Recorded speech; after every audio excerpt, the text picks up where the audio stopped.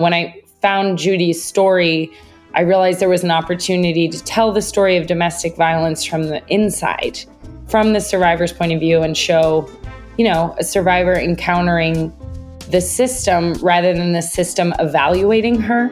And I think that's when I knew it was the right film for me. Welcome to Ending Domestic Abuse, a one-of-a-kind virtual resource for helping victims escape abuse, empowering survivors, and preventing relationship violence before it can even start, by giving you the tools to improve your confidence, life skills, and hope. I'm your host, Dr. Ludy Green, a national expert on violence against women and children. I have advocated across the world and directly helped more than 1,000 abused women regain and maintain their freedom through economic independence. On my podcast, you will hear from top experts in fields like finance, economics, psychology, and more. And you'll hear stories from people who have defied the odds, overcome abuse, and found their way to success. Together, we'll offer you support and practical ideas to pursue your goals, start on a new path, and protect yourself and others from abuse. Today, we'll be discussing the film, The Fire That Took Her, set to be released on Paramount on May 23rd. You may remember our episode with Sheila Nevins, who was a producer for the film. Today, we'll be speaking with the director, Patricia Gillespie, about her work on the film and her career. We'll be right back after this short break.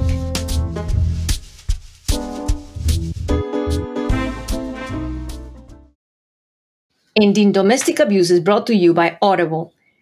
Something you need to know about me is that I love to multitask. As an entrepreneur who had to build her own path to success, I'm always looking for ways to continue learning and to use my time more effectively. Audible has been a great resource for me. I can access hundreds of audiobooks from the palm of my hand and listen to them as I commute to work, while I cook dinner, and when I go on a run. Listeners who enjoy our last episode about self-care will love Audible's huge list of self-help books, as well as their guided wellness program. Long-term listeners of the podcast who remember our episode with author Leslie Morgan Steiner can find her book, Crazy Love, on Audible. It is so important to continue to learn and improve yourself. You are worth it. Don't wait. Head to audibletrial.com/endingdomesticabuse to start your free trial. So they know we send you. All proceeds will go to improving this podcast to help even more victims of violence. Once again, that's audibletrial.com/endingdomesticabuse. Welcome back to Ending Domestic Abuse, and this is your host, Dr. Ludy Green. This past December, we had Sheila Nevins, head of MTV documentary, join us on the podcast to discuss an incredible moving film, The Fire That Took Her. For those of you who haven't had a chance to listen to Sheila's episode, The Fire That Took Her is a documentary that focuses on the life and legacy of Judy Malinowski. Judy Malinowski was a mother, a former beauty queen, and a two-time ovarian cancer survivor. She also was a victim of domestic abuse. In 2015, Judy was attacked by her abusive partner, who poured gasoline on her, lit her on fire, and walked away. Judy had third and fourth-degree burns over 70% of her body, and doctors thought she only had hours left to live. Instead, she fought for 700 days to bring her abuser to justice and to advocate for victims and survivors of domestic abuse. This gripping documentary follows Judy's life leading up to the attack, the court case that ensued, how Judy became the first person to testify at the trial for their own murder, and how her family continues to fight for domestic violence survivors through Judy's Foundation and Judy's Law.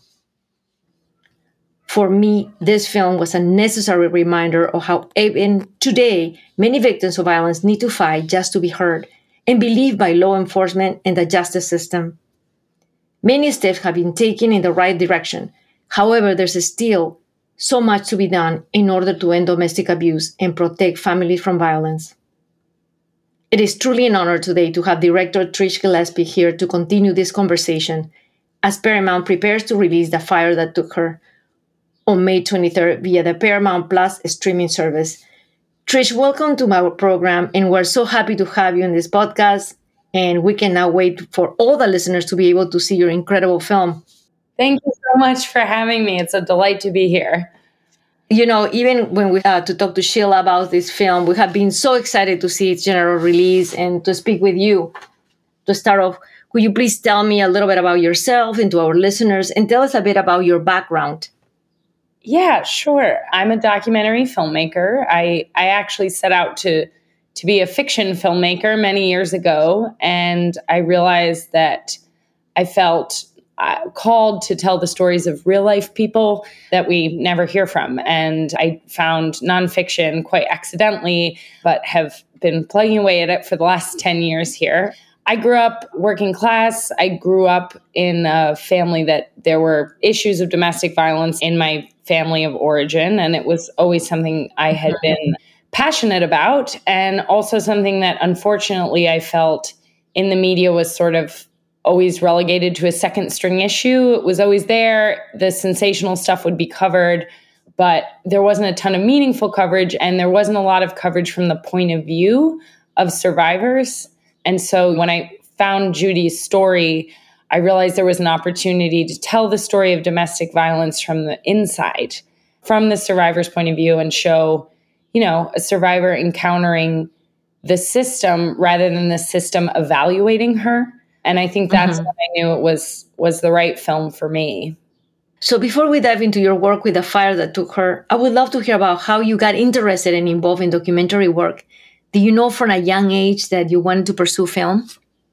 Yeah, I think I was always a storyteller. I think I was always interested in unusual people and underdogs and bringing their stories out. I was a nerdy theater kid in high school, and I wrote a lot, and I'd make little short films with a old VHS camera that I had found in my grandmother's basement. That sort of age-old story of how people become filmmakers. So I was definitely always on this path. Can you tell us a bit about some of the other films and projects you have worked on as a documentarian? Is there a topic or genre that you like to focus on?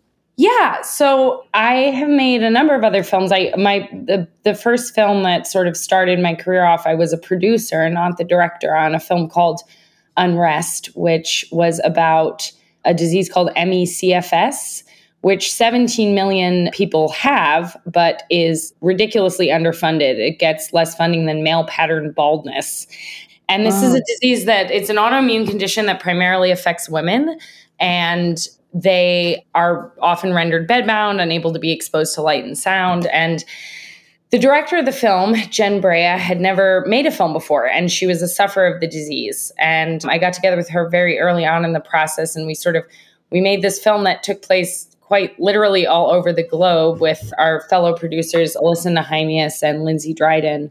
And the film did really well. It went to Sundance and was nominated for News and Doc Emmy in the editing category. And all of a sudden I was off to the races and very lucky to have my career starting in earnest. And after that, I made a series for Viceland that I created and directed and executive produced called The Devil You Know, which was sort of about the cycles of violence in working class communities, told through this story about a fella that killed a couple people and buried him in his backyard. And because the people he had attacked they were people that had been caught up maybe in the opioid crisis or were having financial troubles, they weren't looked for or looked after. And so he went unarrested for a very long time. His victims went unfound, despite the fact their families were really looking for them for a long time. And we sort of made a show about how that happened. And I mean, I could keep prattling off projects, but essentially the theme that connects, I think, most of my work is I'm very interested in working class stories. I'm very interested in women's stories. And I'm very interested in people who, we as a society often forget or overlook. And the systems in place in society that prevent those people from getting either the justice or the quality of life that they deserve. Very interesting. And you work in very, very important issues. We all need you. You need you to continue this work for all of us. The Fire That Took Her is an absolutely incredible film that highlights not only the reality of domestic abuse, but also the reality of a legal system that does not support victims and survivors. What was the process of directing this film like for you? And we would love to hear about your experience behind the camera, speaking with Judy's family, and anything you learned throughout the creation of this film. What was the process like? I in some ways, on the personal level, this film was a certain kind of exorcism, right? Because I think I connected to Judy's story so much just because of my experience growing up and later my experience in a particular relationship that I had. I needed Judy's story, not to make a film, but for myself as a woman, sort of reckoning with getting justice for myself and recasting myself not as the victim of my story, but the hero of my story, which I think Judy did so well. So I sort of started there, and I reached out to Bonnie, Judy's mom, who was I found her on Facebook. And we just started having these really deep conversations about her daughter and her daughter's legacy and what I thought it meant to the world and what we thought it could do to help other survivors or women who are experiencing domestic violence.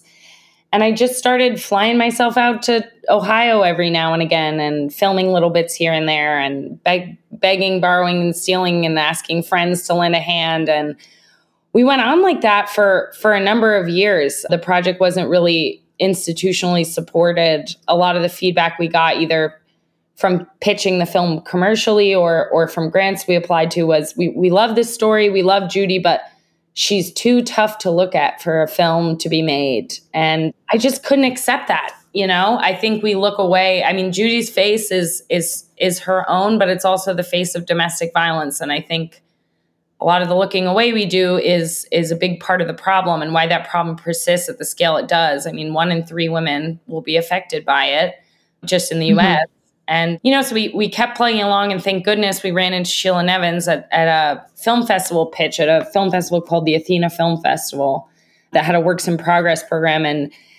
And she greenlit us. And if that hadn't happened, I sometimes wonder what would have happened to Judy's story. But it was, it's documentary filmmaking in general, and in particular on this film, is just a lot of being with the people whose story you're telling and trying to find a way to most honestly and completely and compassionately communicate what they have to say to the world. With Judy, obviously, it was a unique challenge because she'd passed away, but she has a family of incredible women who do her legacy a lot of justice in how they speak about her, but also in how they live their lives.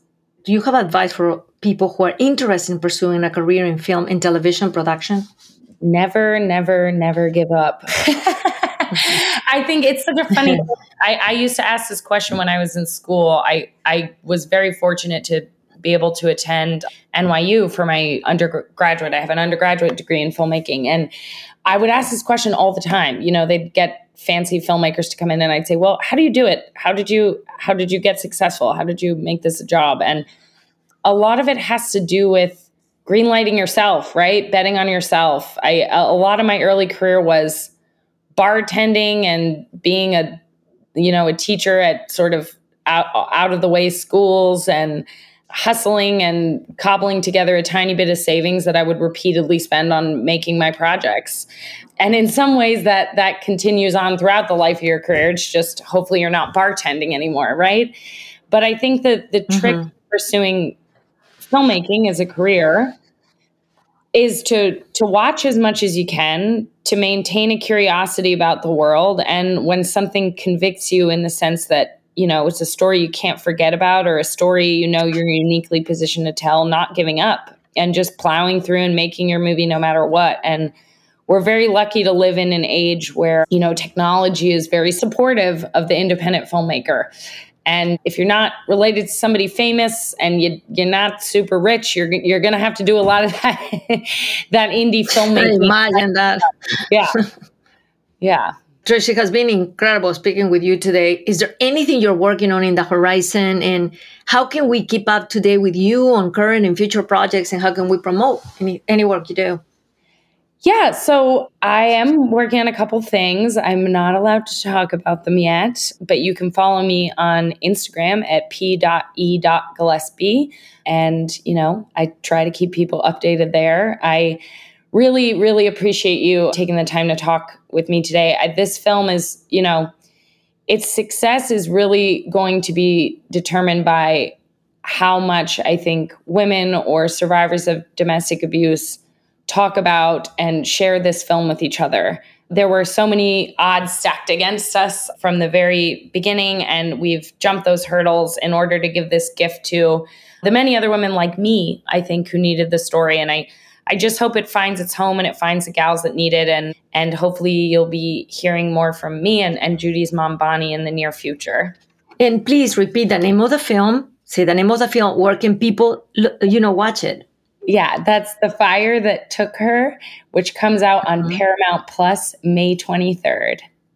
That's terrific. Thanks once again to our guest, Trish Gillespie, and thanks to you for listening. No matter who you are or what you have been through, you can find help and you can find a way out of abuse and into your new life. Send us an email through our website at ludygreen.com. That's ludygreen.com. Or you can call our abuse hotline at 202-643-2327. That's 202-643-2327. We'll help you find a way out to freedom. You can also find me on social media at Dr. Ludy Green on Instagram and Twitter. You can help stop abuse by spreading word of our podcast. Just go on Spotify and please give us a 5-star rating or share your comments. Thank you again, and together, let's all find the life you deserve.